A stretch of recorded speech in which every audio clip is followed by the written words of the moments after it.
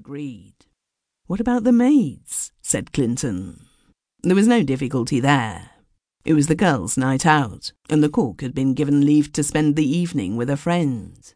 Miss Cornelius suggested that they should lock both doors, and that 2 of the party should make a careful search in all the rooms to make certain that there was no one hiding to play tricks. "You had better go with Mr. Clinton," said Mrs. Park, laughing nervously. "I'd almost rather anything happened than find a man under my bed." They sat in the drawing-room, while Clinton and Miss Cornelius made a round of the house. Saxon looked at his watch. "It's just 8:30, he said. "And that's about the time that things begin to look lively," said Park. "Listen, the rappings have begun already." There could be no doubt about the noises, low and muffled, as if someone was striking a rubber pad with a hammer. But it was impossible to locate them, to say whether they came from beyond the walls or the ceiling. They were quite distinct from the footsteps of Clinton and Miss Cornelius, who could be heard moving about in one of the rooms above. A minute or 2 later, the voices of the 2 were heard in conversation as they came down the stairs. Then there was a crash, and Miss Cornelius called out, "What was that?" Park and Saxon ran out into the hall. A wooden horse, belonging to the children, which Clinton declared he had seen on the landing outside the nursery door, was lying with its head broken at the foot of the stairs. The evening's programme had commenced. It was a full and varied programme, and the intervals between the items were short, filled with a tense, almost exhilarating feeling of excitement as to what in the world would happen next. Saxon and Clinton, who had both previously agreed to take notes of what they saw, were kept busy writing. A little before 9:30 there was a lull in the proceedings.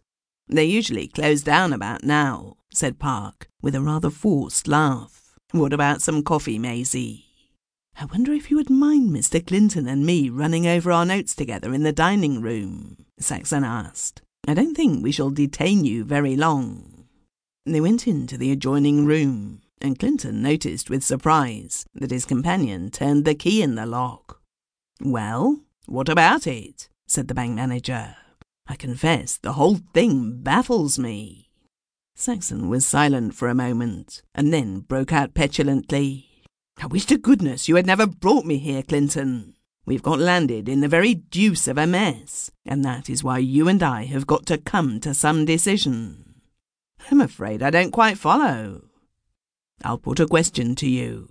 From what you have seen this evening, do you suspect anyone?" Clinton looked troubled and was silent.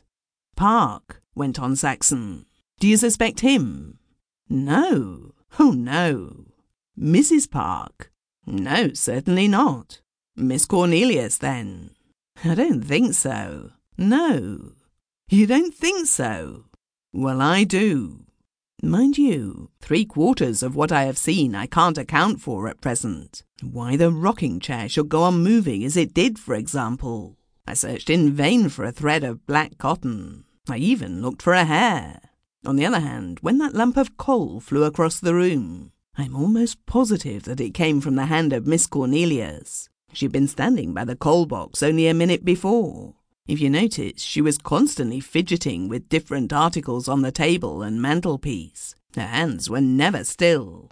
It seemed almost that she had to hold her itching fingers down. I did see, and that I'm prepared to swear to, her throw the pen that stuck in the ceiling. The whole thing was suspicious. It's unusual, to say the least of it, to find pens lying about on the mantelpiece. There is one in this room, you will notice. Put there, I suggest, by Miss Cornelius, to await the opportune moment. In the case I'm speaking of, she held it in her hand behind her back, and gave it a curious little flick with her thumb. I believe with practice I could do the same myself. "There," he cried triumphantly. "I told you it could be done. It stuck in the sofa cushion instead of the ceiling for which I was aiming. But you must admit that my hand was behind my back for not more than a fraction of a second. Why did you hesitate when I mentioned Miss Cornelius's name, when you were emphatic in denying that you suspected the Parks? A good many of the objects certainly seemed to come from her direction," said Clinton.